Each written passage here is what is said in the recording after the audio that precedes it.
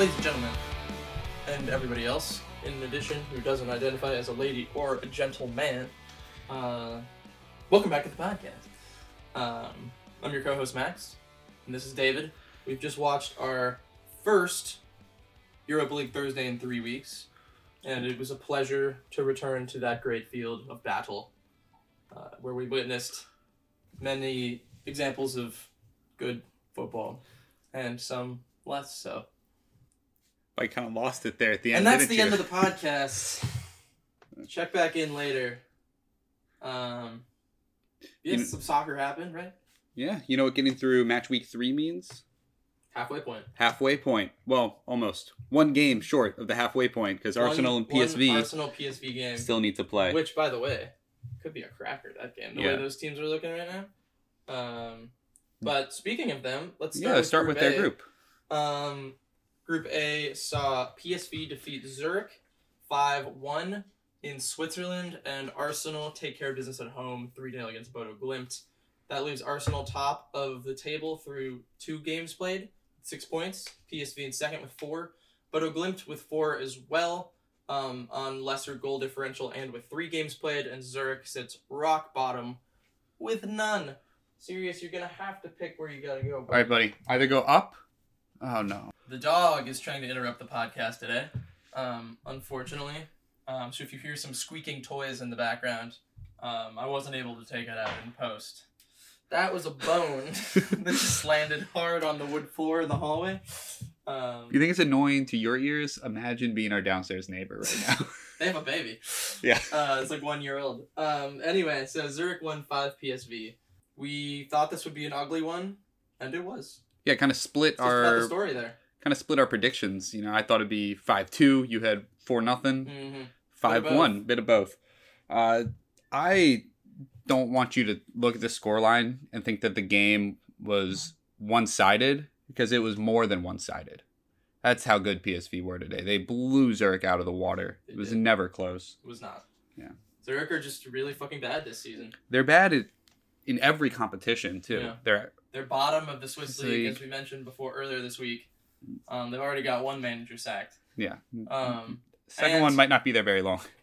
And, to make matters worse, they have to go to Eindhoven next week to do it all over again. So, in other news, Arsenal 3, Bodo Glimt 0 at the Etihad, which is in Manchester. This was at the Emirates. But you can see my confusion, as they're both Middle Eastern businesses and airlines, sort of. Because Arsenal are just as big sellouts as Man City. Not yet. Yeah. But, you know, to Gary Neville they are, because of their greedy owners. Weren't they wearing Rwanda stuff while Rwanda was engaged in a genocide? Possibly. I think they were. Visit Rwanda? Yeah. Yeah. Well, whatever. What are you going to do, you know? Arsenal, this one also went about how I think we thought, at least me. I don't really have a lot to say here either. Arsenal did pretty much what I figured. For us American fans, Matt Turner got his second Arsenal start. He had a good save. And he had a pretty run-of-the-mill clean sheet, other than one really excellent save he made down to his right. I'm looking at the stats right now, and it says Bodo Glimt don't have a shot on target. But Matt Turner clearly had a save. We watched him save this ball that was clearly on target. I don't know what that's about. So, but yeah, Arsenal 3.2 XG, basically 18 shots, 7 on target. They deserved the 3-0 win. They did the thing they've been doing where they rotate in some of their fun young players. Nketiah scored. Fabio Vieira scored. Marquinhos was also solid again. Bodo weren't terrible, I don't think. No, they had just a couple weren't. Of good spells of possession, maybe, but they didn't. You know, maybe they can offer a little more up in Norway. Going home might be a little more frustrating for Arsenal. Right. But today was their day. They were really good today. Very promising if you're an Arsenal fan. Group B sees Fenerbahce and Rennes now atop at 7 points apiece. AEK Larnaca with 3, Dinamo Kiev with none. Fenerbahce 2, AEK 0. In Turkey today, saw a goal from Batshuayi in the 26th minute. What, you look confused? I'm sorry, I thought I heard a ringing sound going. Sorry. Maybe you're concussed, like Tua. Yeah. Can we restart from the start of the Fenerbahce one? Yeah. Okay. Batshuayi. Yeah, Batshuayi found the opening goal. He kind of got a through ball that beat kind of a higher line situation. And was in behind for the opener. It looked like it might have been offsides. It wasn't. Fenerbahce don't really look back from there. They control the game. They push for that second and finally get it through an own goal in the 80th. But never really felt like AEK was threatening here. Just 5 shots for the Cypriots. Pretty another kind of run of the mill, cut and dry. Yeah, 2-0 felt very fair. Yeah, Fenerbahce were the better team. And looked pretty good. We should move on to Rennes taking down Kiev 2-1 in France. Martin Terrier with a wonderful goal to start things off. Really tidy finish into the top right corner after receiving a great pass. And then Victor Sigankov. I'm so bad with Ukrainian names. It's bad. Insane. That one's bad. He equalized not that long afterwards, and it was a really, really tough game from there on out. But Rennes find the winner. Desiree Du in the 89th minute sends him home with 3 points. And it was a really tough one for Kiev, who had done so well to hold on to a result for the entire second half. But I'm not positive which defender it was. It might have either been Popov or Dubinchuk, who receives the ball in build-up from the goalkeeper. And they pass around the back, but instead of they didn't really have an option, either laying back to the goalkeeper or going long himself. He tries to sort of chip something over the press, and it's an easy interception. Doué has pretty much no resistance. That from there on into the box, finishes bottom right corner. Game over.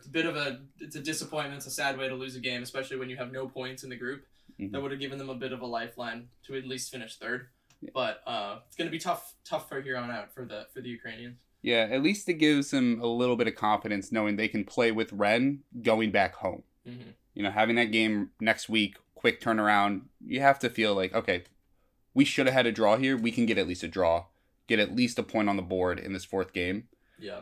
But they might need more than that. Yeah. If they want to get third and move on to the Conference League, they're in a tough spot now. Speaking of the Conference League, Roma. Oh, and their eventual trip down to it. In Group C, going for the back-to-back titles. Mm-hmm. They lost 2-1 to Betis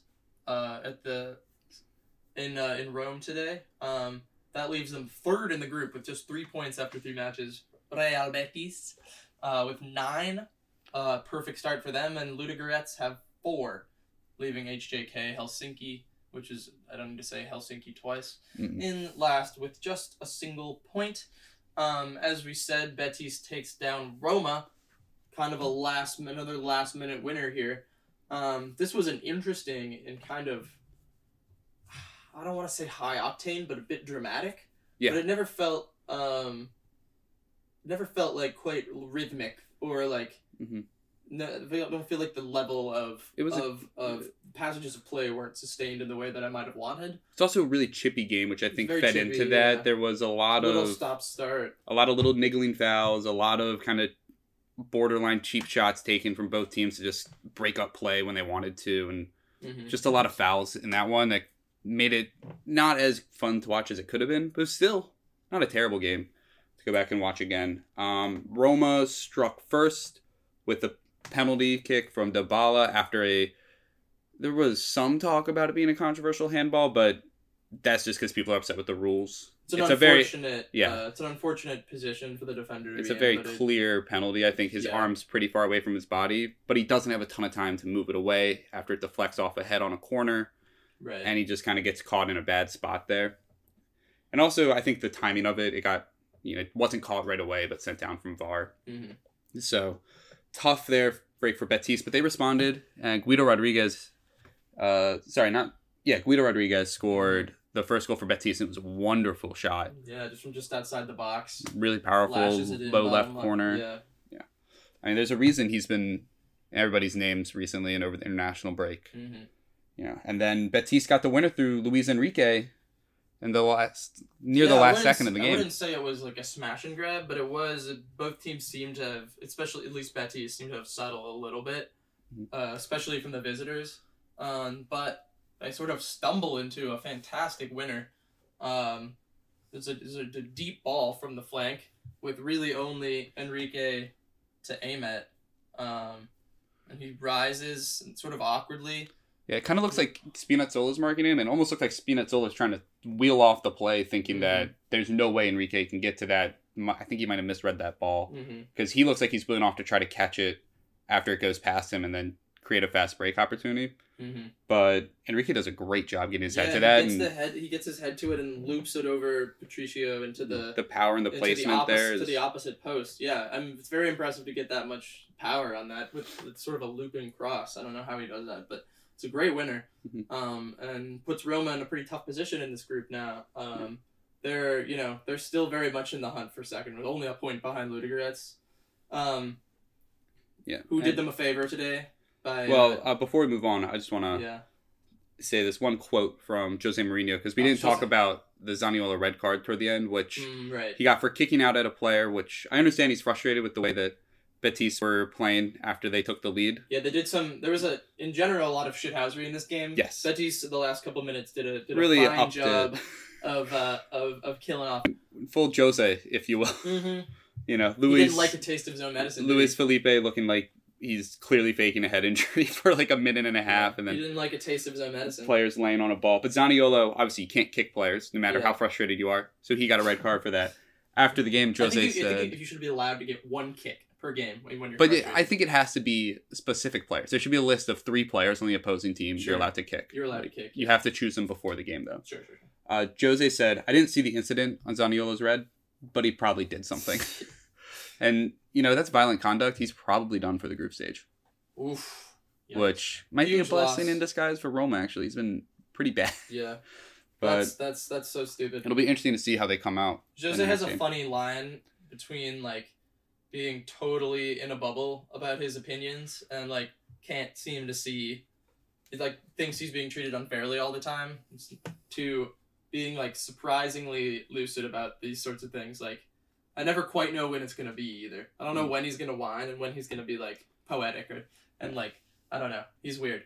HJK steals a point off Ludogorets in Helsinki. Ludogorets could have gone 3 points clear of Roma in second. Instead, held to a draw. And you know what? It was, at the very least, deserved by Helsinki. They played well. Yeah. They out-XG'd Ludogorets slightly, ever so slightly. And... frankly, if anything, they probably deserved the 3 points on the balance of play more than Ludogorets would. So a draw is probably about the right result here. Yeah. And it's that artificial turf at it again. Came in to play, finally, yeah. Yeah. When you're looking at this group now that we're halfway through, Betis are clearly coming out of this group. There's no way they don't. Probably is. But do you think Ludogorets can hold off Roma at the end here? So let's just go through a hypothetical really quick. Let's say... Roma lose in Spain next week, and Ludogorets beat HJK at home, right? Puts them 4 clear with 2 to go. Basically, then, it's up to Roma to beat Ludogorets and hope for Betis on the last day, having already clinched. Roma play HJK in the 4th game week. So the 4th game week, that's just the way it's scheduled. You always play the reverse fixture. Yeah, they played Ludogorets in the first one. Yeah, but they always play... No, because 1, 2, 3, 3, 2, 1. Yeah, so they play Betis next week. Oh, sorry, I meant in the 5th. Oh, yeah. Yeah. Okay. Oh, okay, sure, yeah. So that would make for an interesting... Yeah, say they have 6 points, Ludogorets is on 7 going into the final day. That would be and especially away from home. Last game's in Roma. They lost in Bulgaria. Okay. That would be a very interesting... That would be... you never know at that point. Ludogorets has proven to be pretty competent. They gave Betis a little bit of trouble too in Spain, so they're not so basically Roma getting a result at Betis would go a long way next week for them being okay. Even a draw, I think, would restore enough, a lot of confidence. I was going to go ahead and assume that Ludogorets win in Bulgaria next week. It might not happen because of the Europa League, but it puts them on 7. Yeah, but then if Roma get that draw against Betis, that keeps the pressure on Betis a little bit to go out and play a full-strength squad against Ludogorets. But if they don't, Betis are through. Yeah. So Betis against Ludogorets, if you're running out a fully rotated squad, guys who maybe haven't played together a ton, might not have even played much this season at all. Yeah. Against Ludogorets, that could be a recipe for disaster. They put themselves in a risky position. They'll probably still just do it, but you never know. Yeah. Let's move on to Group D. that saw Braga lose at home to Union Saint-Gilloise, and Union Berlin finally get their first win of their Europa League campaign in history. Never done it before. No Europa League first win. Congratulations. Over Malmo in Sweden. That leaves Saint-Gilloise on top of the group, perfect through 3 with 9 points. Braga with 6, Berlin with 3, Malmo with 0. So let's go to Braga 1 to Saint-Gilloise. All right. Yeah, this game, Braga came out really quickly in the second half and scored with an Abel Ruiz goal that, when that went in, I was sitting there, I'm like, okay, so Braga are going to win this. It didn't feel like a game that had a lot of goals in it. It felt like it was going to be a 1-0, maybe a 2-0 result. But toward the end of the game, Saint-Gilloise really kicked on from there. Yeah, 86th minute. Gustav Nielsen scored, tied up, and then in the 90th, scored again. And the stats say it was probably deserved. I'd say the first half was a little underwhelming from both sides, but Saint-Gilloise goes on to pretty much double the XG of Braga, outshoot them on target, and outgoals them. Most importantly, yeah, one of the more exciting endings. Saint-Gilloise was pushing for quite a while after that Abel Ruiz goal, but then Ruiz was almost in on a brace. He was in on a 1v1.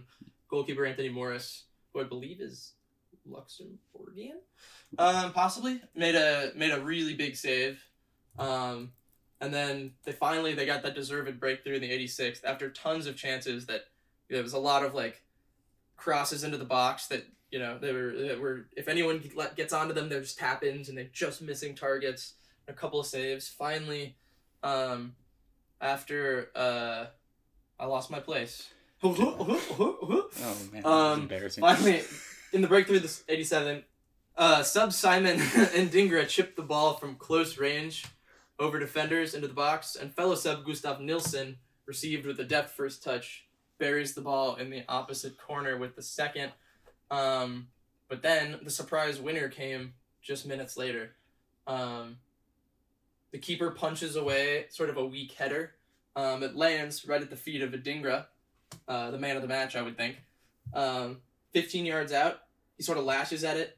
He could say this is a lovely assist, but he definitely just hacks at it and misses. But it falls at Nielsen again, whose attempt is blocked in front of goal, but it bounces back to him and then works its way into the goal for a dramatic winner. 2 substitutes do it for the Belgians, and the manager looks like a genius. Probably just about fair. Yeah, probably is a genius. Yeah, USG finds themselves in command of the group now, needing just to draw at home next week against Braga to really be odds-on favorites to win the group. Yeah. Good for them. Speaking of things being good for people and stuff, nailed it. It was bad for Union Berlin and stuff. Was Schaefer's red in the 45th minute. Really bad. It looked like we were going down the same path with Union Berlin again. With a pretty tepid first half from both sides, not a lot of chances. And then Andres Schaefer has the ball at about midfield, in possession. And I don't even know how to describe what happens. He the ball escapes him and he sort of backheels it. But not on purpose. It's clearly an accidental touch, and it's just... It's something a middle schooler would do. Yeah, shoots the ball back a few yards and he can't go get it. It's picked up by the Malmo attacker and Schaefer kind of grabs him, clinical foul. But straight red. He's the last man. Nobody behind him. That was right before half too. Yeah. And you think, well fuck. There goes their Europa League hopes. And then in the second half, they start really playing pretty well. However, it's interrupted by some unfortunate fan behavior in which a Union fan throws a flare onto the field from the away end, inciting anger from the Malmo fans, who then throw flares onto the field. That game had to be suspended for at least 25 minutes.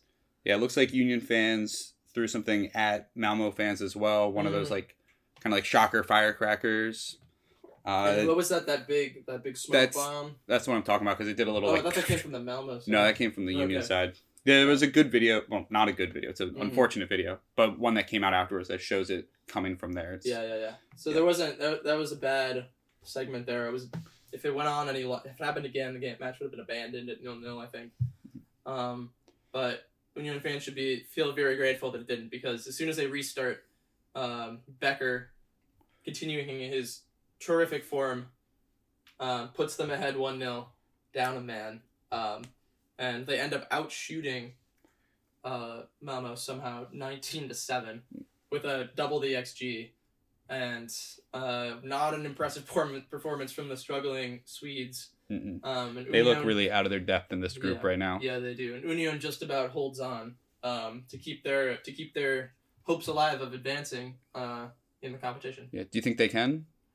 Yeah, I mean, if they beat Malmo at home, I'll talking around 6 points. They won't be further than 3 points behind in second place. Yeah, possibly less if Braga doesn't win. So then it's just going to come down to whether they can get results in the last 2 games. They get Braga at home, so we'll see. Let's move on to Group E. Omonia 2-3, Manchester United, and Sheriff 0, Sociedad 2, putting Sheriff top of the group with 9, United in second with 6, Sheriff with 3, Omonia with 0. So yeah, let's go to Cyprus. Yeah, Omonia put in a really strong performance against United. They almost stole it at the end there, but they weren't able to hold in, and they got the first goal in this one actually in the first half. It was Ansari Fard, I think is how you say his name. Something like that. It was him in the 34th minute. They went into halftime up 1-0, and Ten Hag was. It was off a Manchester United corner. Yeah. The ball sort of falls back to Malacia, in the still in the Omonia half. He sort of gets double teamed, easily dispossessed, and off the resulting counter attack, Omonia takes the 1-0 lead into halftime. But Ten Hag makes a couple of substitutions. He hooks Sancho for Rashford and Malacia for Shaw. He soon brings on Martial as well. For I don't remember who, but it makes a very quick difference. They're clearly been yelled at halftime. Yeah. They come out and fix some of their wrongs. Rashford equalizes in the 53rd. Martial puts them ahead for good in the 63rd. And then a little bit later, Ronaldo misses a huge chance for a third, continuing his terrible form this year. Dallo rolls it to him square, like 5 yards out maybe, and he surely has to score his post. Oh, it was really sad. Oh, it's so funny. They were really trying to feed him, because there's another one where I believe it was Rashford. Yeah, Dallo should have just shot. Yeah.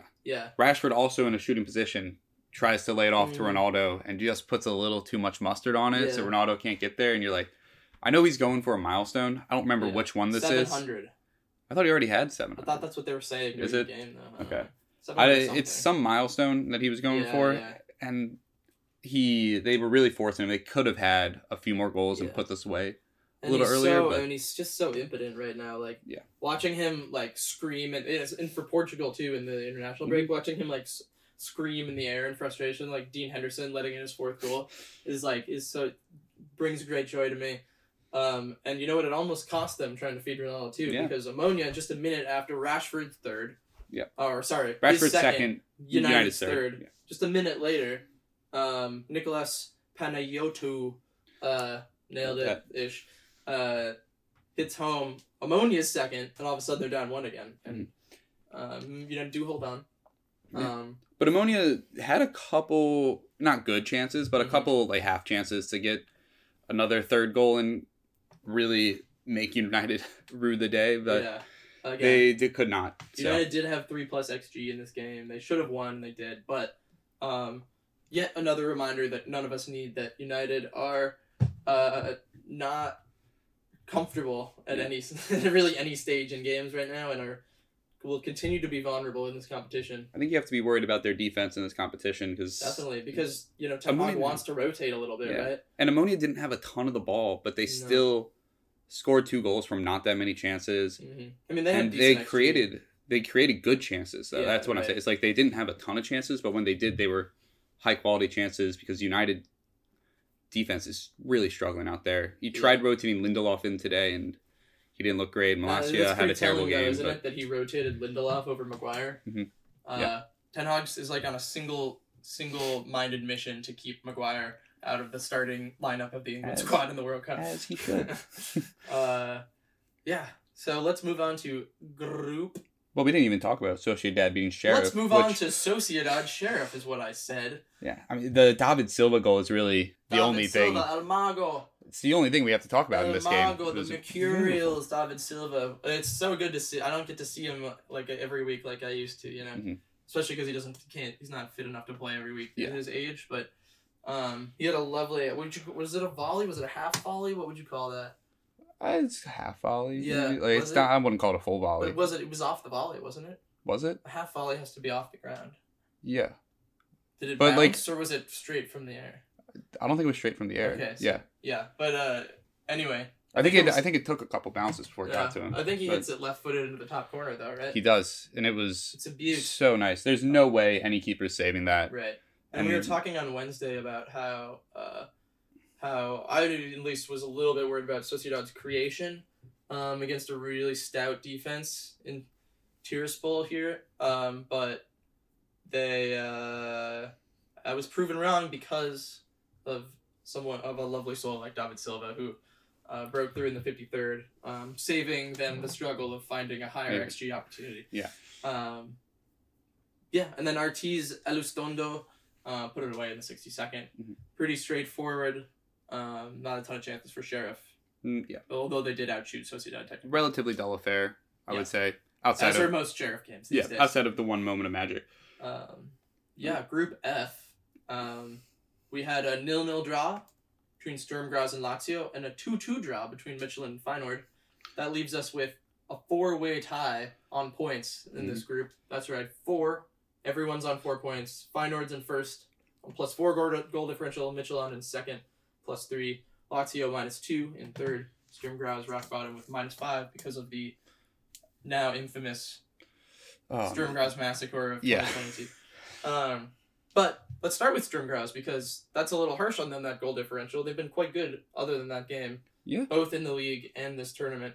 They held Lazio to a draw. They just about out-XG'd them and outshot them, which not super meaningful in this case. Yeah, I think the XG might be a little misleading in this case because Lazio had 2 or 3 kind of scrambles right in front of the goal where they just weren't able to get They couldn't quite connect a shot with off any half chances today. Yeah. And Sturm Graz, well, I think they played very well today and deserved, I think, a draw. I think it's fair. It's not a bad result. I think both teams would say they deserve to win this one. I think a point seems fair, and Sturm's main issue, I feel, was they weren't really able to get opportunities inside the box. They ended up taking shots just outside the box. A lot of shots of which from were deep. Terrible quality for players of this level, but they just couldn't quite. They forced a couple of decent saves, but they couldn't quite find the right balance. Same on the other end with Lazio. They couldn't quite put the final pass together. Missed a lot of good kind of like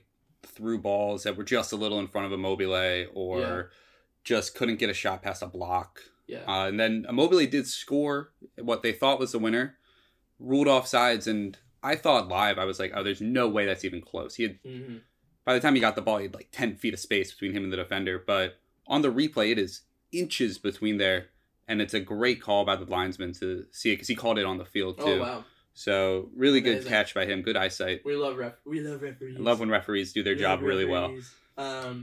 But result is probably relatively fair. Yeah. I could have seen either team taking this one. It's interesting 0-0 and the low XG numbers, I think, don't really do this game justice. I thought this was one of the more interesting ones to watch today. Yeah. Speaking of interesting to watch. Yeah, there you go. Michelin comes back from 2-0 down at home to Feyenoord to draw 2-2. Desmond Tutu. It seemed like Feyenoord was kind of run away with this one early on. 2 goals in the first half, including an Orkun Koku penalty. Which was some controversy. I don't think that should have been a penalty. I think his hand was relatively in front of his face. There was a lot of those calls today with handballs. But Michelin, to their credit, even though they suck in the league right now, have proved very feisty. Yeah. Remember, they beat Lazio last time out. They beat the crap out of Lazio last time out. And they fought back here. They got a goal in the 54th through Gustav Isaacson and Juninho. Also, the best free kick taker of all time. Not that one. Not that one. It's a different Juninho. Equalizer in the 85th minute. Yeah, Evander's pass to set him up for that equalizer, what a gorgeous. cross. What a ball Oh, that beautiful. But definitely, I think a deserved comeback for Michelin. I thought they did a great job coming out with a different game plan in the second half and adjusting the way they needed to. They won XG. They definitely deserve this. And we continue to see a tale of two teams with this squad. This is going to be probably the best group in the Europa League to watch. This is going to be great, yeah. Anything could happen at this point. I still think looking at this with the fixtures ahead, I still think Feyenoord and Lazio are probably the teams coming out. Lazio get Midtjylland and Sturm Graz at home in the reverses, and Feyenoord... 2 wins would get them through at this point. Yeah, and Feyenoord gets Midtjylland at home and Lazio at home, so... You'd still think the cream would rise here. Yeah. I think the home field advantage will play a factor too. I'm also interested to see, the third place will be competitive too. Both Sturm Graz and Midtjylland have played well enough to be worthy of, advancing to If I'm a Conference League team, I would not be I don't want to play the happy about facing those teams, So let's go to Group G now, where Freiburg defeated Nantes 2-0, and Olympiacos lost to Karabag at home, like I fucking said. But I did not think it would be 3-0. That leaves Feyenoord perfect with 9, Karabag in second with 6, Nantes with 3, Olympiacos with nothing. Nada. Fucking nothing. Let's start in Germany, though. Freiburg were just better. Freiburg were better. I will say, Nantes, at least for the first 20-30 minutes, came out pretty inspired. They had a lot of the ball. They were creating some stuff. Nothing like, crazy. But nothing that you're sitting there like, oh, they'll rue that miss. Yeah, but I didn't really see Nantes the way they've been playing in the league, like with as much of a shout in this game. I thought Freiburg would take her business, and they did eventually, but they were maybe put on edge a little bit to start. But in the second half, they really took control. Daniel Kofi Kira. I've never said the name aloud before. Yeah. Scored in the 48th minute. Vincenzo Grifo finished it off in the 72nd. Impressive for them, who are not a European regular at this point. They're having a wonderful season. Yeah. 3 from 3 here, but then in the Bundesliga, tied on the top. It's impressive. You'd think it's like they might have slipped up at some point here, but they've been very composed. Always seem in control, and they're well on their way to advancing. You know who's not composed? Olympiacos, yeah. Oh, man, they are in a bad spot now. They're in a bad spot. But they actually had a first half goal disallowed for Karabag as well. That seemed to confirm our fears, and it looked like they got off the hook. But then they didn't make up for it. They didn't use their opportunity, and instead conceded thrice late in the second half, including one of the goals of the day, Karabag's third in the 86th. Ramil Shadev hit a volley on the right side of the box. Fucking screamed it into the top right-hand corner. Oh, it was wonderful. Go check that one out. We're super high on Karabag in this pod. I think they've guaranteed themselves at least Conference League at this point. Yeah, they definitely have. Yeah, and they're going to be in a good spot to maybe steal a Europa League qualification spot out of this. I guess. Yeah, I would back them over Nantes right now. Although they still do have to go to Nantes. Yeah, that game's going to be really important. But they did play at Freiburg already, and they did themselves proud in that game. Actually, they played quite well. And if they take this point, if they win at home against Olympiacos, you're on 9 points, potentially already 6 clear of Nantes if they lose to Freiburg, with a 3 head-to-head goal difference advantage on them. They'll be sitting pretty after next week if things go the way I think they will. Yeah. But I seem to not be able to correctly predict anything involving Olympiacos. So now that I'm predicting them to lose, they'll probably go and win. I've been out on them, man. I don't trust them. It's really shocking to see them this poor. I know. They've already had 2 managers since the summer. They fired their manager of 3 years, won 3 consecutive league titles with them, fired him for some reason. Yeah. Brought in, what's his name? Carlos Corbean. Yeah, and fired him 7 weeks. So this poor new guy's only had 2 games so far, but I don't know how long you give him. Does he make it to the World Cup? They did win their league game, his first one, but... Does he make it to the World Cup?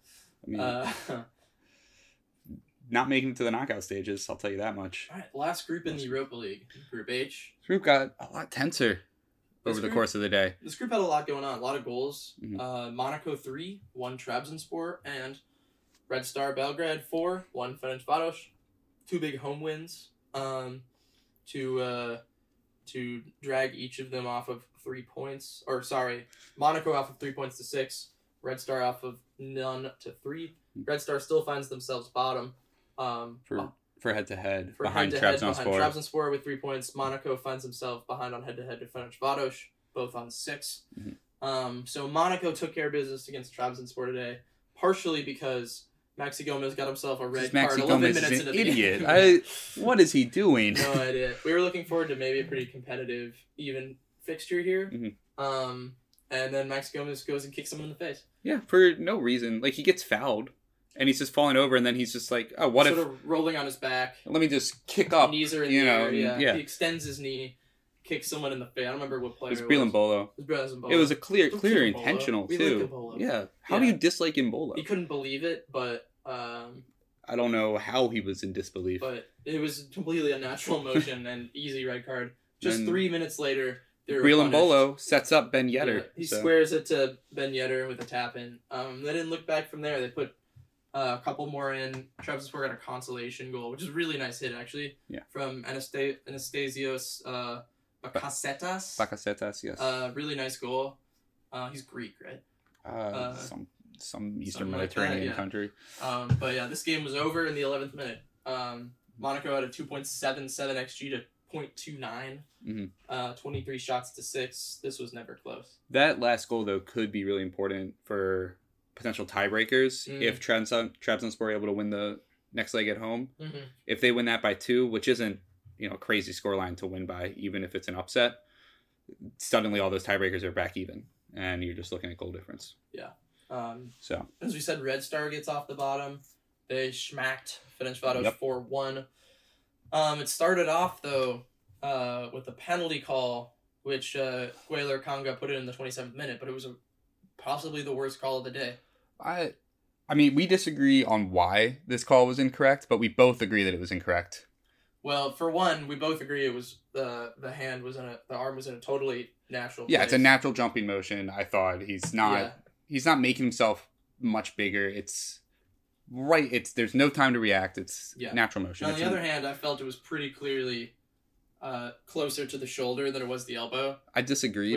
But the rule is like the sleeve line, and it was above the sleeve line, so it shouldn't have been given either. It was the harshest pen I saw all day. Yeah, I think really set them off on a bad foot, so that's unfortunate for them. I think the Michelin penalty they gave away to Feyenoord was harsher, because I think that was hitting him in the face if it doesn't hit his arm.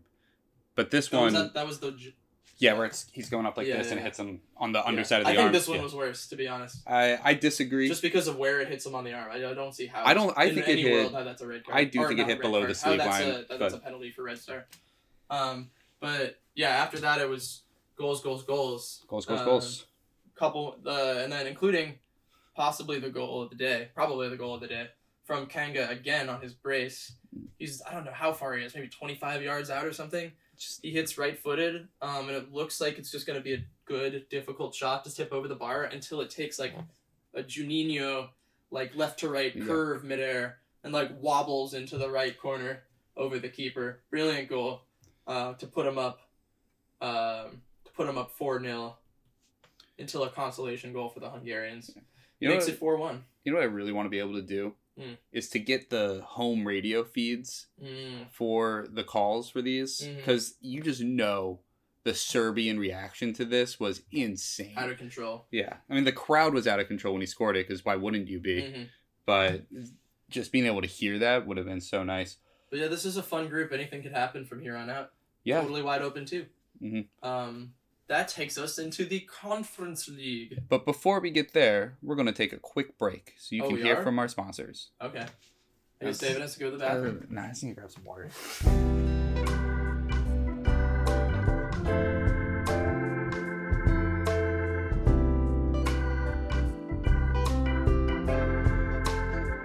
Moving on to the Conference League and Group A, where Başakşehir leads with 7 points. Ahead of Fiorentina with 4, Hearts with 3, and RFS with 2. RFS got a surprise result in Riga against Başakşehir today, holding them to a 0-0 draw. Impressive. Seems like the goalkeeper had a good day. And Başakşehir will be quite disappointed, you'd think, that they missed a chance to basically seal their advancement into the knockout stage. Erdogan will be disappointed. Yeah, this is not the first time that we've mentioned RFS upsetting somebody from this group. They pulled a draw with Fiorentina earlier. They also got a red card in the 70th minute and still managed to hold on for over 20 minutes. They can defend without a little him. bit, I guess. And Steinbors has had himself quite the Europa League. He's looked incredible pretty much every game. He's already 37. So he's really experienced and finally getting to show it off in front of everybody. It's a great story. See him go out there and shut down Başakşehir and Fiorentina in the same group. A less good story, at least if you're Scottish. Hearts 0, Fiorentina 3. This was ugly from the start. Fiorentina actually scored some goals. Yeah, and early. Early. The 4th minute, a really nice goal also from Christian Kouame in the first half. Yeah, a little bicycle kick goal for him, which it's kind of crazy that someone scored a bike and we're not even talking about it as one of the nicest goals of the day. It was a decent goal. Capped off by a red card by Lewis Nielsen in the second half, and Jovic, he's third. Talk about the red card for a little bit, because so poor by Nielsen. I mean, he gets beat over the top on a goal kick, right? So, which should just never happen. Yeah. You should never let yourself get in that position. Jovic is trying to run onto the ball. He's clearly not going to get there.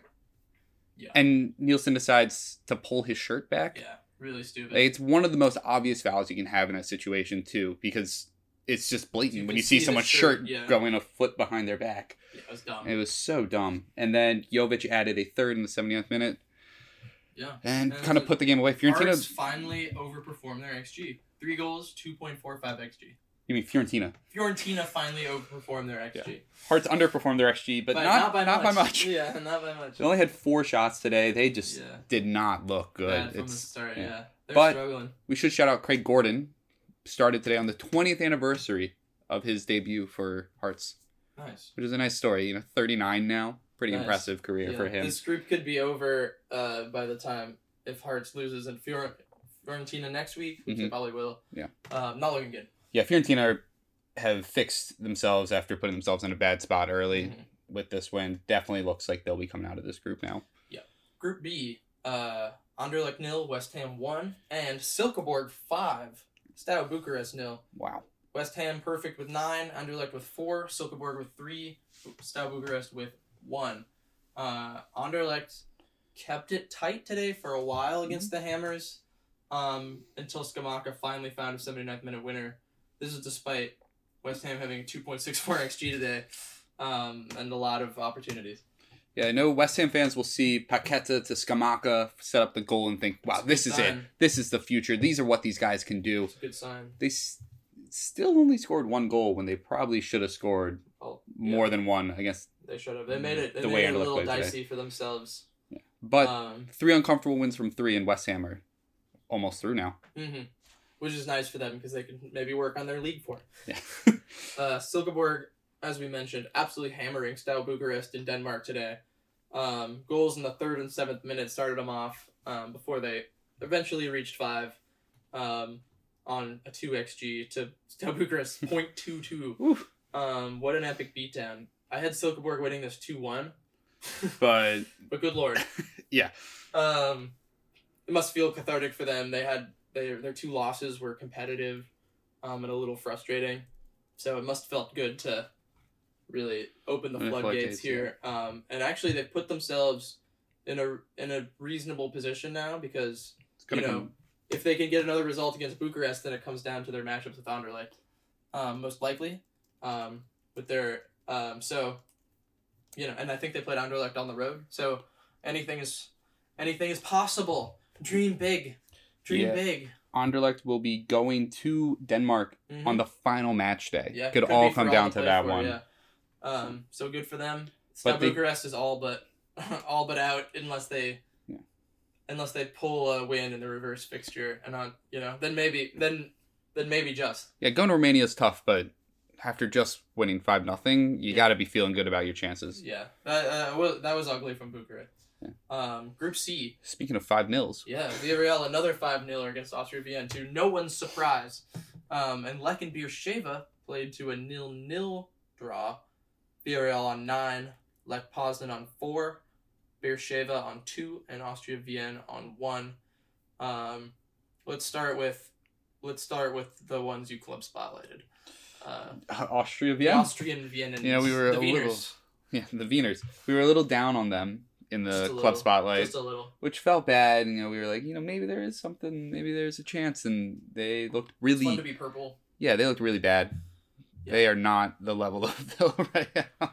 This was a dominant performance. Yeah, Villarreal topped 3 XG today. Yeah, just cutting through them. Like, a lot of the goals were basically just, there was like a sieve, people just running through for fun. That's basically how Morales got his 3 goals, a hat trick in 12 minutes in the second half. I know you put on here on the notes talking about their back line being so porous and bad. It was the midfield too. It was the whole team. Just Villarreal just they play like a normal team for periods, and then all of a sudden, like for the second goal, like Villarreal intercept and Danjuma just yes, it's nice footwork and a nice finish, but he just cuts through like half the team. Like, put in a challenge, somebody. Just tackle him. Yeah, just foul him. Somebody needs a red card. Yeah. But yeah, this is exactly what we expected. It's exactly what happened. Alex Baena, nice goal for the first one. He's an exciting player. So Villarreal will be happy to see him on the score sheet, building some confidence. Yeah, they look poised to win the group as planned. Lech and Beersheva, bit of a surprising 0-0, considering there are lots of chances in this game. The next game of this could be a lot of fun. Yeah, I wonder both these teams should have scored today. Crack open, yeah. I thought Hapoel really had a good chance to win this one in the 81st minute. Wide open header, it was right at the keeper. Didn't really challenge him. And final 10 minutes though, where both teams were just time wasting. Looked like they accepted a draw. Interesting. Yeah, this is interesting because next week, the game in Israel could be all to play for. Beersheva's already hosted Villarreal, so they have to go to Spain. And obviously the Austria Vienna games will be huge, but it could be if Lech can hold off Beersheva again and not get jumped, they'll be in really good position to come through this group. Yeah, Lech do have to go to Austria though, right? So that could be a bit of a challenge. Well, Israel gets to host them, which should be a pretty straightforward win for the Israelis. You'd expect the way Austria have been playing, but Hapoel Beersheva's offense again. 1 goal so far in the group stage, which was against Villarreal, who seemed to be letting people score for fun most games. Unless it's Austria. Yeah. But Lech put, 3 past them? So, you have to be a little nervous if you're a Beersheva fan that you're going to get a goal at some point. But anyway, moving on to Group D, I think. We have Partizan and Nice tied atop the table, 5 points each. Köln sitting in third now with only 4 points, and then Slovaco bringing up the rear with 1 point. Slovaco and Nice was the first game. This was at 12:45, and Nice took home a 1-0 win on the road. Nice are so fucking boring. It's ridiculous. I don't even want to talk about them. Let's move on. Okay.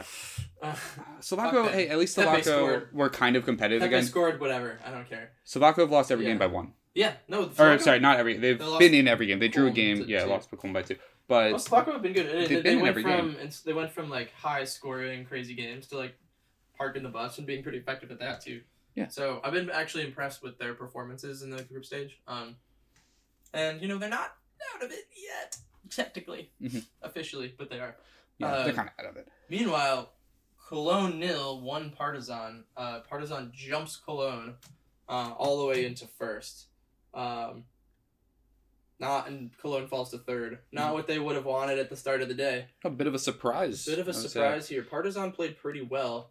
Both teams probably should have scored more than they did. I thought Partizan was the more likely team to score another goal, too. They had a fair few good chances to add on. Yeah, when Cologne was chasing the game, they missed so many good chances. Yeah. Partizan scored early from a little indirect free kick that went down as an old goal for Luka Killian. But it was a nice play by Partizan. It's not Wasn't one of those like disastrous own goals. It just happened to come off of him last. Mm-hmm. Almost had a second in the 41st minute, but Schwab kept holding it. He had a really strong hand there to keep that ball out of the net. And then I thought they should have had a handball penalty in the 61st. Looked like it hit a hand. Looked pretty clear, but no review in the Conference League, so... VAR, for better and for worse. Mm-hmm. Cologne would be super disappointed. And now they got to go back to a tough place to play. Yeah. And they're a little bit up against it now. They got to respond. Group E, AZ 3-2, Apollon. Dnipro 2 Vaduz. Ooh. Lots of goals in this one. Another Desmond Tutu. AZ, perfect with 9. Dnipro with 4. Vaduz with 2, not in last. And Apollon with 1. So, Alkmaar hosting Apollon. We thought this might be pretty cut and dry. Wasn't so much. Mm-mm. Apollon continues their... AZ continues their little bit not terrific form. And none of the single games they've played have been excellent. But they have won all of them. It's a lot like watching West Ham in their group. They're winning, but they're not winning comfortably. Mm-hmm. But it's the group stages. So as long as you get through, that's what matters. And they are in a really, really good spot to get through. 7 points up already. Yeah. And this one got a little spicy for them though. They went up 1-0, were drawn level. Up 2-1, drawn level.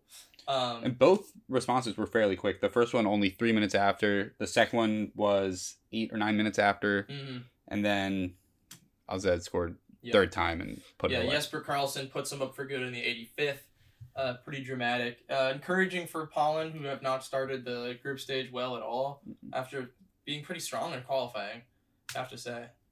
So maybe they have a little bit of hope left. They're 3 points off second. But they'll have to turn it around against AZ next week if they're going to want to do that. So we'll see. Yeah. You maybe feel for Apollon here. They probably deserved stealing the point. Yeah. Dnipro and Vaduz played to a 2-2 draw. This was another fun one. Vaduz continues to stupefy and amaze. All the experts who refuse to back Vaduz. Yeah, but then there's us. Then there's us. Where were they? Vaduz are actually leading for quite a bit of this game. They're for a good 30 minutes in the second half. After their 47th minute goal through Cedric Gasser, we're actually winning this game. They weren't drawn back level, but never doubt them. It's really hard to say what's going to happen between the games of any of these bottom 3 teams, Dnipro, Vaduz, and Apollon. Mm-hmm. I genuinely have no idea. Yeah, it's going to be... At this point, who knows?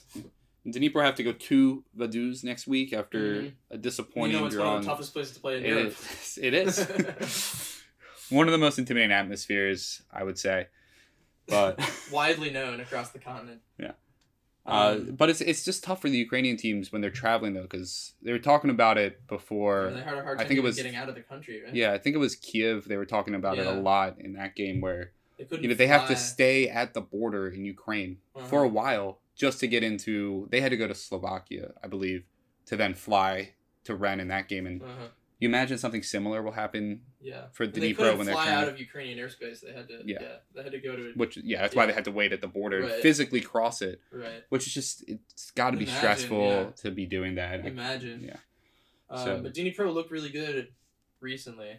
I don't... It's not like they looked bad in this game. When you watch back with the highlights and everything, you're not watching saying, wow, these are 2 bad teams. You're saying these are 2 solid teams that played an even game. They are still in second. They still have to fancy themselves to come out of this still group. In their hands. But, and you really can't judge a game against Vaduz. It happens in a pocket of space-time that is just sort of separate. It's an independent thing from the rest of the universe.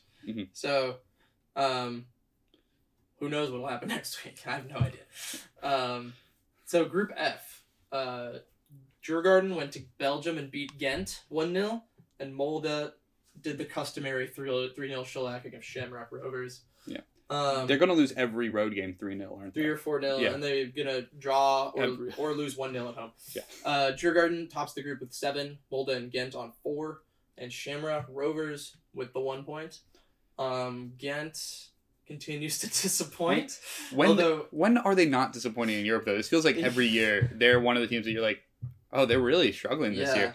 Although, like, to be fair, Djurgården, as you probably rightly predicted, we're definitely thinking about about taking on the team right or tied with them on points in the table, which is Haken. They didn't seem to really bring a lot today. They only had 0.3 xG, 5 shots, but it was enough. Yeah, I do think a lot of that, they scored in the first half, and then they focused on let Ghent have the ball, let Ghent be ineffective, because 15 shots and 0.86 xG, it just shows, it's statistical proof that the shots they were taking are not good shots. Yeah. So Djurgårdens did a great job of keeping the back line steady together. Ghent very rarely were able to breach them or get them in anything that wasn't a straight line. It's a smart game plan. Really, really well coached team. Djurgårdens are right now, and they're one more good result away from maybe being ready to qualify. Yeah, they put themselves in a great position because now Ghent has to go to Sweden, and will already have played Haken. So and they get to host Shamrock, don't they? I believe so. So that's pretty much a guaranteed 3 to put them on 10.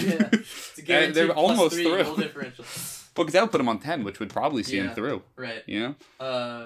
Molde, also they kept it alive, pushed themselves in a second with a 3-0 win. Don't know if there's much you need to say about this. 28 shots to 2 tells the story. 2.2 xG to 0.08. Yeah, it tells the story. It's Shamrock were not going to score in this one. No.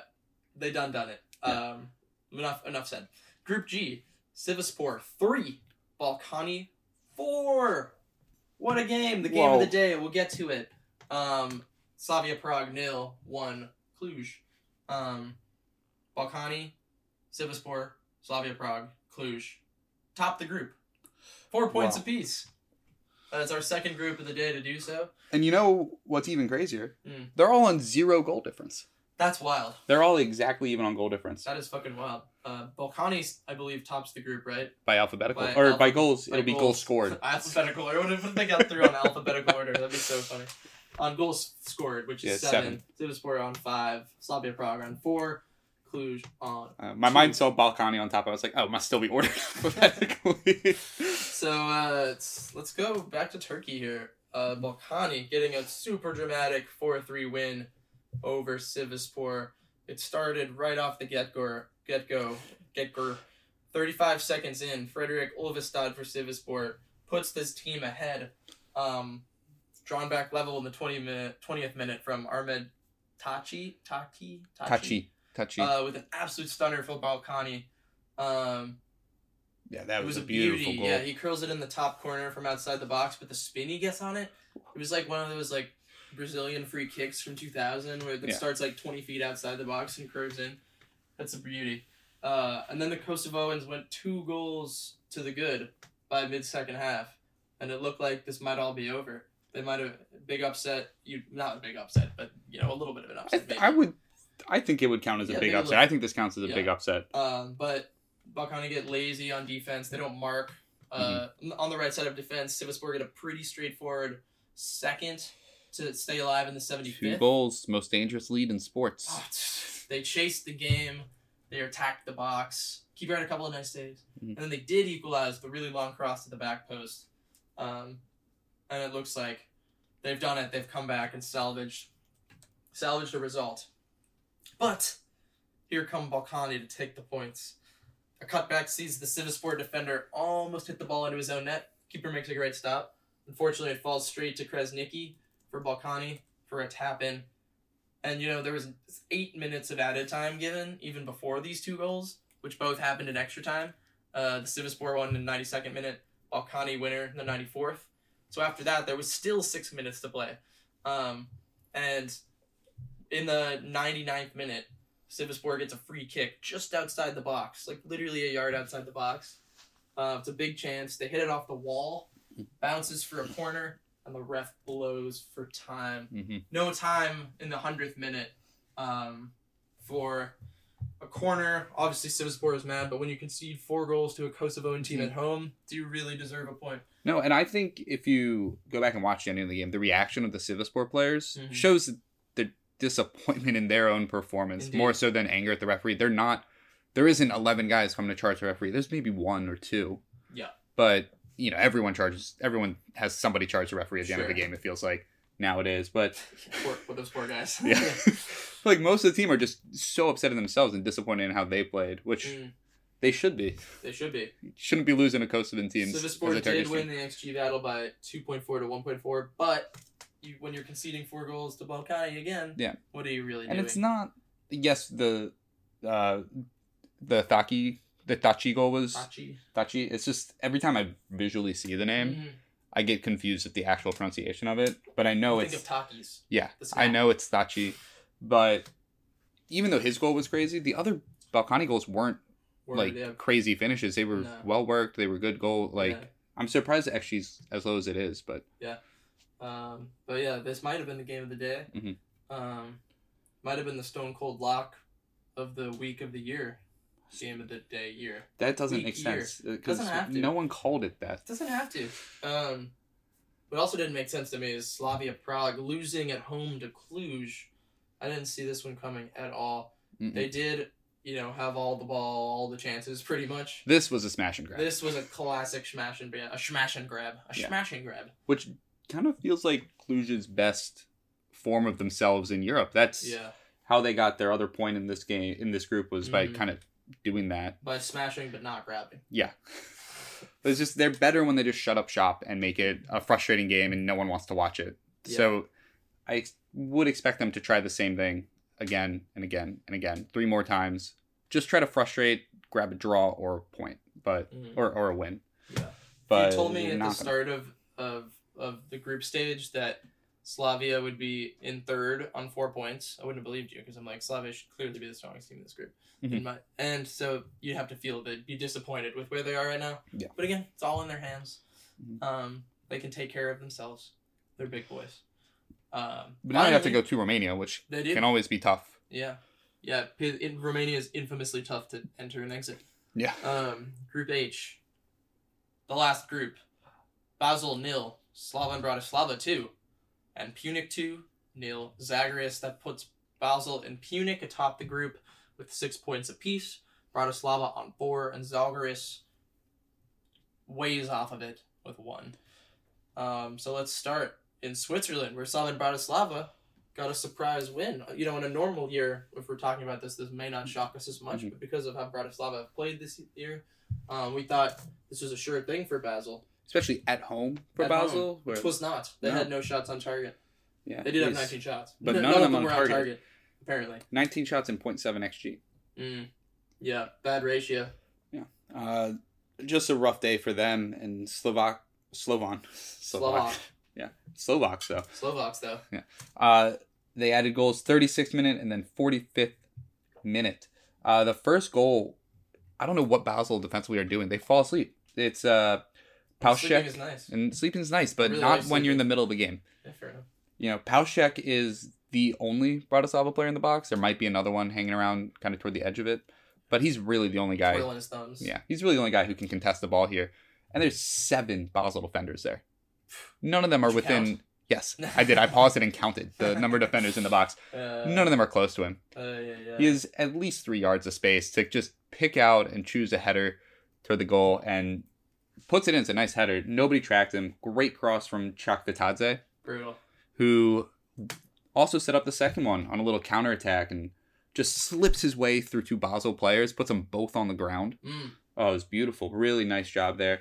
And create a little 2-on-2, lays it off to Kovrich, who scores, but Kaderbach, the Basel defender, just leaves way too much space to Kovrich.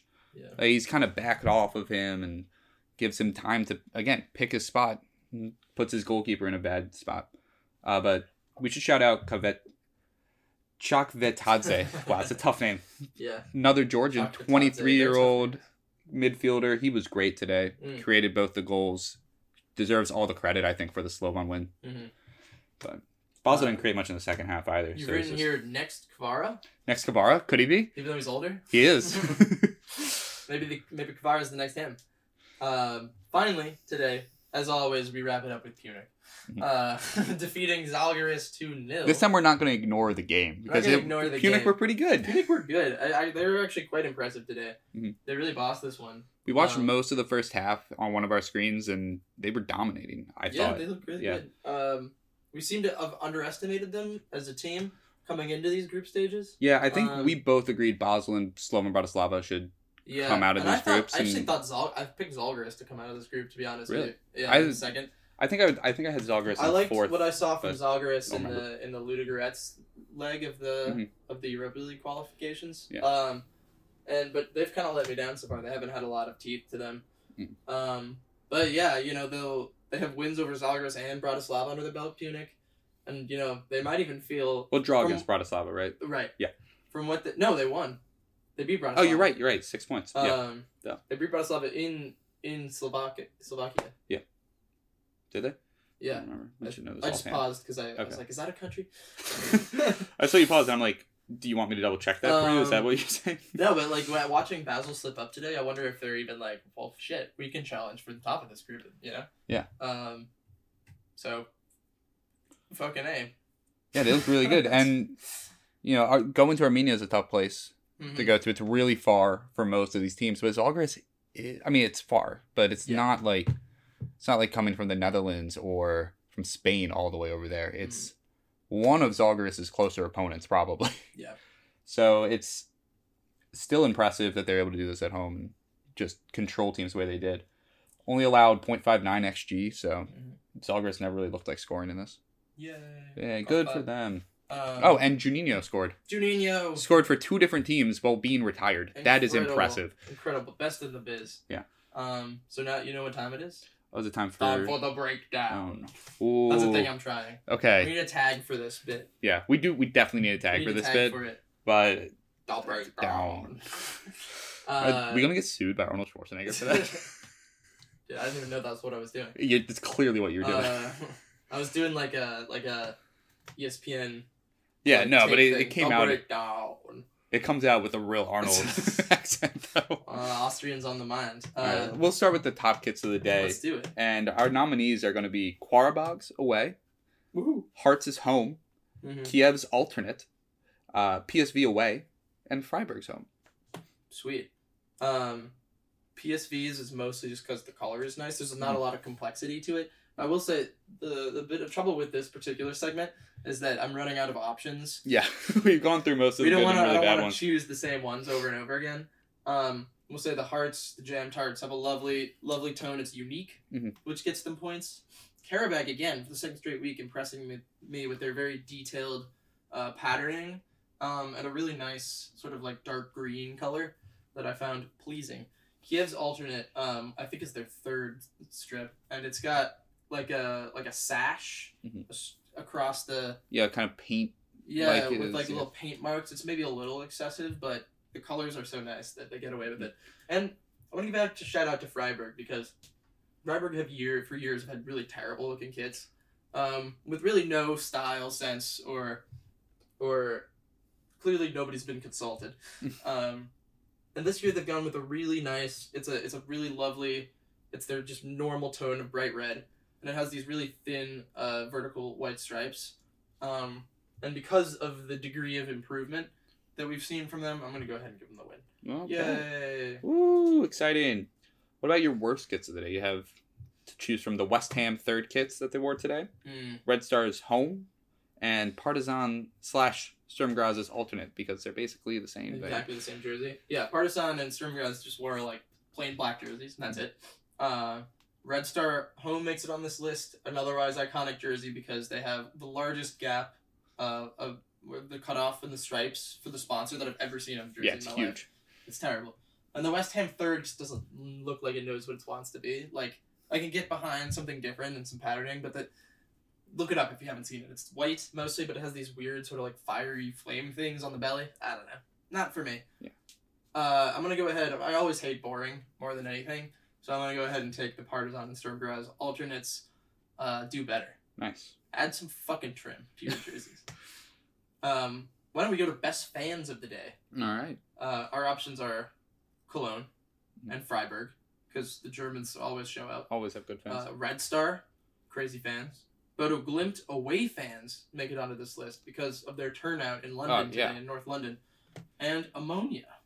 Yeah, I mean, I thought Ammonia did a great job packing the stadium, but they're also playing United. That's a big draw. Yeah. You know, so I almost want to take some points off for that. Yeah, you'd hope. Because it's United. Yeah. And almost every team's going to sell out when they're in town. Red Star just always have good home support. I wasn't surprised to see them. And they were raucous today because they were winning. Yeah.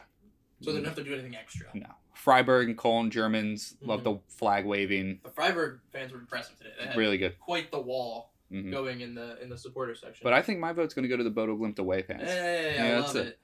It's a big group of people for such a small town. Yeah. Far away. But it makes me wonder how many of them are from other parts of Norway. Well, I wonder how many of those were like expats. Yeah. Who were in England. Yeah. But it was a great turnout nonetheless. Yeah. How about the worst fans of the day?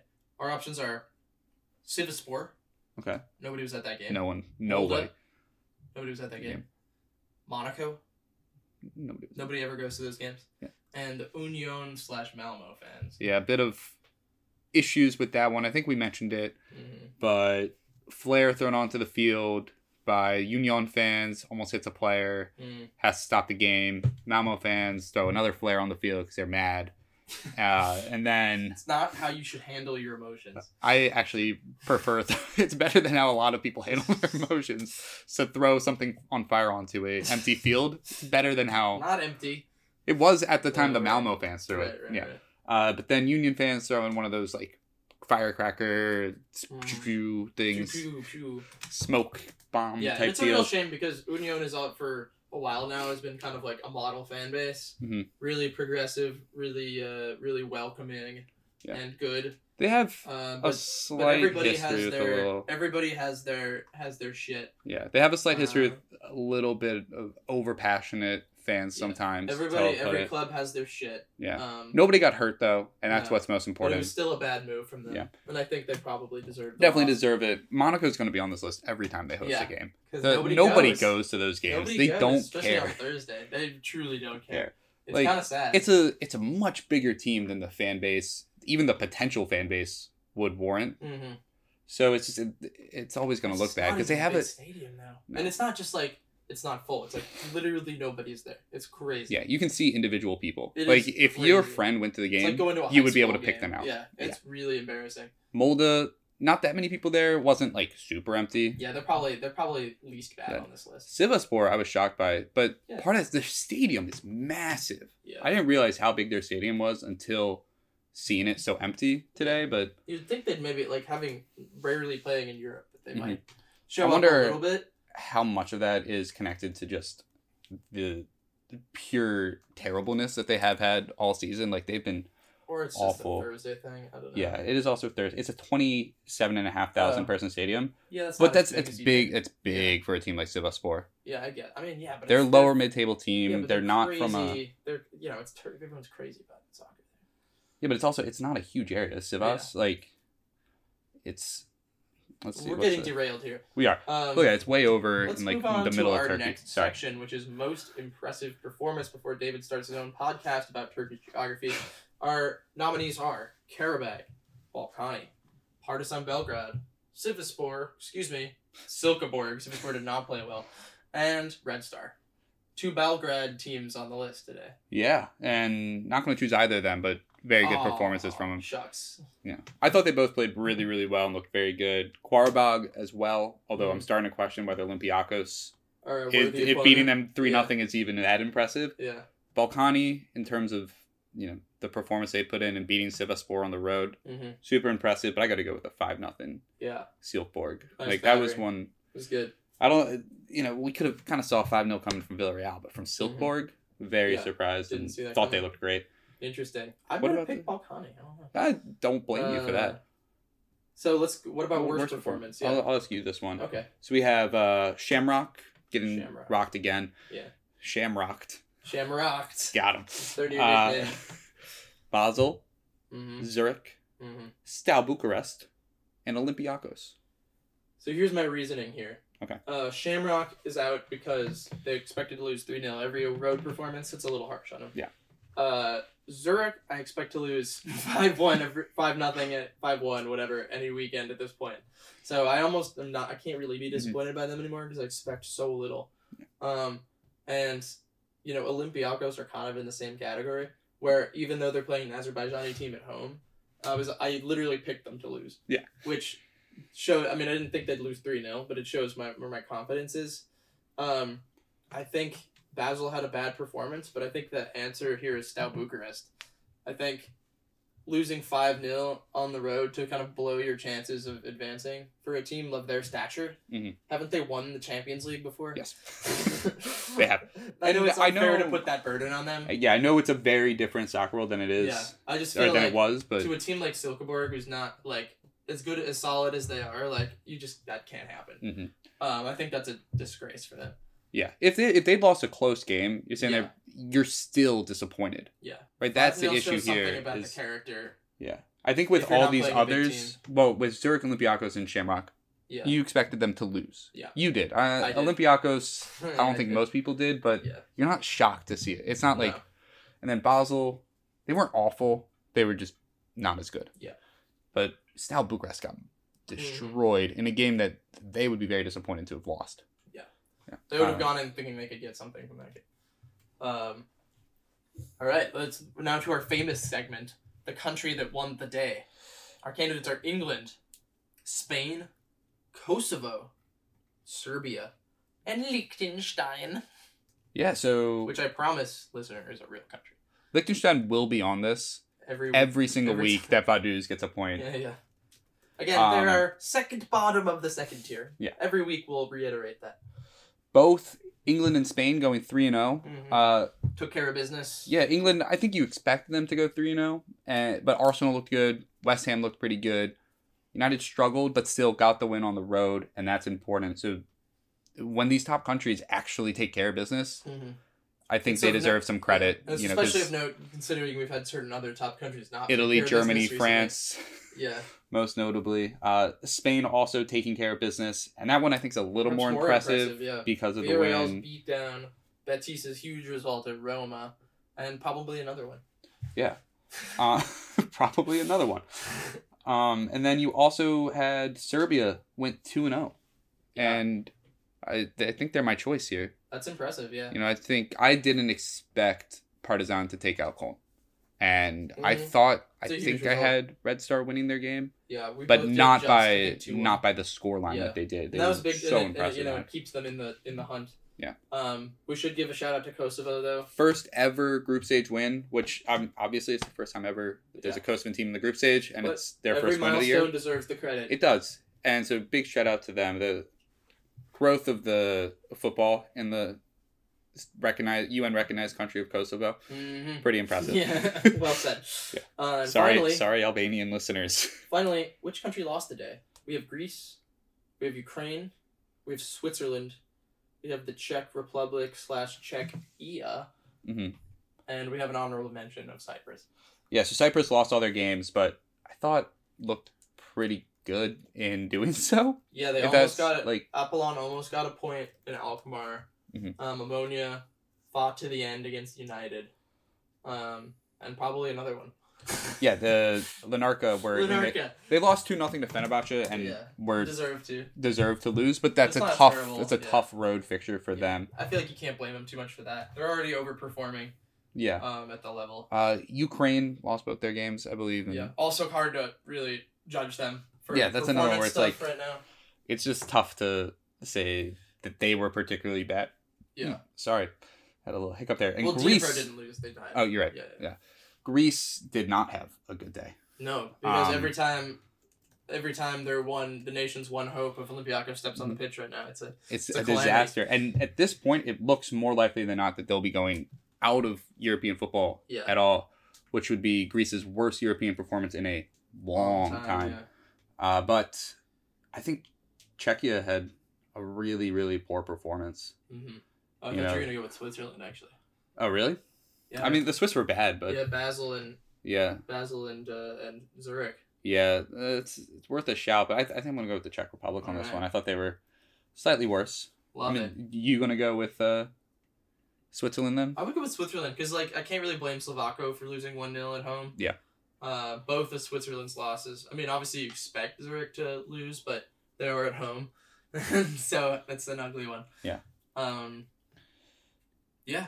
Any final thoughts before we wrap it up today? Yeah. I was looking at the coefficient new updated tables that just came out. Just dropped. Just dropped. It's hot off the press. They just dropped. Pew, Greece. We were just talking about them. Their coefficients for this year, 1.625. I don't know what that means. Well, for I see Slovenia, below Turkey and Croatia. They're behind Slovenia's this year and on par with Lithuania. Wow. Yeah, for a country that is 20th and should be doing Russia doesn't have any European football and is still ahead of them. Yeah. But also of note, Liechtenstein, third highest country coefficient this year. Wow. Yeah. Good for them. So they're only behind England and Germany. England and Spain. They're ahead of Germany, Italy, France, the Netherlands. So that's kind of pretty crazy. Impressive. How is that even possible? Well, because it's only divided by one. Oh, okay. I see. Yeah. All those countries are divided by 6 or 7. I see. Yeah. But so that's just something to keep note is can Liechtenstein get to 2 teams? And if so, what happens? Yeah. How do they? Can they get 2 teams? Do they give it to the cup runner up, or does or UEFA step in and say, "This is ridiculous"? This is ridiculous. Yeah, you have to at least be in the first tier of the French. Yeah. Or maybe it's just highest. You have to have a league if you're going to get 2 teams. Maybe they give it to the next highest position in the table. Which would be in the 5th tier. Yeah. It's an amateur team, I'm pretty sure. That would be great stuff. I'm pretty sure the next one's amateur too. Oh, that'd be great stuff. Yeah, but that's anyway, just... Vamos Vaduz. We should get t-shirts that say Vamos Vaduz. Vamos Vaduz. I'm going in for that. That could be... We should make those and sell them. We got merch, guys. We got merch coming up for you. Yeah. Keep listening. And until next time. Cheers to the Gaffer.